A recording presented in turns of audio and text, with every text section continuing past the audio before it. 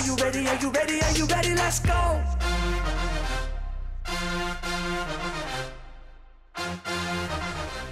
Welcome to Unpacking the Home Advantage. My podcast is to help you understand the mortgage loan side through my experience and knowledge. My name is Paige Ashby. Do you really understand credit? Want to know how to get your scores in the 800s so that you can have the advantage to get the best rate in loan program? Let's get unpacking. Understanding your credit report. The types of credit are revolving accounts, which are credit cards, and installment loans, which are mortgage loans and auto loans. There are factors that affect your credit ratings. The first one is payment history. That counts for about 35%. It's pretty simple. Pay your bills on time. Now, I know you guys have a busy life and you're busy with kids, you're busy with your job. So the best thing to do is put everything on auto pay. And then you don't have to worry. You don't have to have any miscommunication with your spouse. So all the payments will be taken out when it's needed. The second factor is amounts owed. That's about 30%. It indicates on how much you owe on a loan as well as the credit utilization rate on your lines of credit. Keeping your utilization rate below 30% can benefit your credit. Now, credit history, that's about 15%. The longer you've had credit accounts in good standing, the better. So it could be worthwhile keeping old credit card accounts open, even if you don't use them. I would just set them aside and leave them open as long as you can. The fourth thing is credit mix, which is about 10%. Is 10% of your score worth it? It can make a big difference. For example, if you've only had installment loans such as student loans or auto loans, opening a credit card can improve your credit mix. This doesn't mean you open it solely just for this purpose. I mean, if you have to open a credit card, do so, but do not open 3 or 4 or 5 of them at the same time. That will take your score down. Now, new credit is about 10%. Whenever you apply for a new loan or credit line, a hard inquiry goes on your credit report, and it can temporarily lower your score, and an increase of those activities can make you look risky for the lenders. So you don't want to open 3 or 4 new credit at the same time. So be very mindful of that.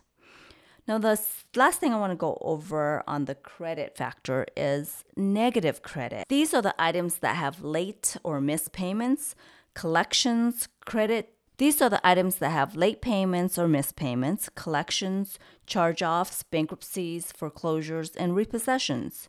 Before you try to pay them off or try to settle with them or dispute, you must pay attention to how old these debts are.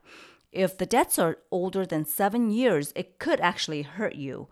Now, when you try to call them and reactivate them, then they have the right to report it. So that's how it's going to hurt you because they're reporting negative history or negative marks on your credit.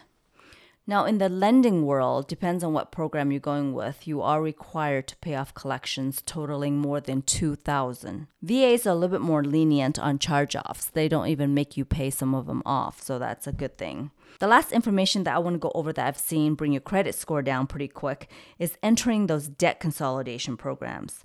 These people will tell you that you have to be late on your debts in order for them to negotiate for you. So it makes sense. Why would they negotiate for you if you don't have any late payments? So that will hurt you. But if you already have late payments, then they can help you if you have a year or two to work with them to better your credit. Now, I like to go over which credit site gives you the closest scores to a mortgage pool. A mortgage pool is a hard pull. I like to use Experian.com. They monitor your credit, but they also give you a free credit score. The most popular that I've heard is, of course, Credit Karma, which is completely off. They're about 50 to 80 points higher than a mortgage pool. So you want to be careful on using their credit score. Some ways that you can build your credit is opening your own credit card or becoming an authorized user on someone else's credit card or requesting for a credit limit. Credit scores are based on how you manage your credit score in the past. The last thing I want to mention is that if you're not having any credit checks, then I highly recommend you freezing your credit. This will also stop from any soft pulls. When I did this, I noticed that the solicitation mailers for all the pre-approvals have definitely slowed down for me, but I mainly freeze my credit for fraud purposes. Now, you can also go to optoutprescreen.com to stop any credit pull triggers. You would check the 5-year option. A trigger credit pull means there are some people that buys trigger leads. Now, these can be credit pulls from car loans, credit cards, or even mortgage pulls. But any kind of credit pulls, they will get your information and call you up and bug the heck out of you. So definitely go to optoutprescreen.com and it will slow down tremendously on this. Most of my clients, I'll do it with them or I would suggest that and they'll do it right away. And I usually give it a couple days before I pull their credit. This will help slow down all the other solicitations. So I hope all this information has helped. If you have enjoyed this information, please make sure you follow. And if you know of anyone that may benefit from this, please share. More episodes to come. As an active mortgage broker and a mentor, if you have any questions or need a pre-qualification, you can reach me through LinkedIn, Paige Ashby Lending, and my other contact infos are listed below in my episodes. Thank you for being part of Unpacking the Home Advantage.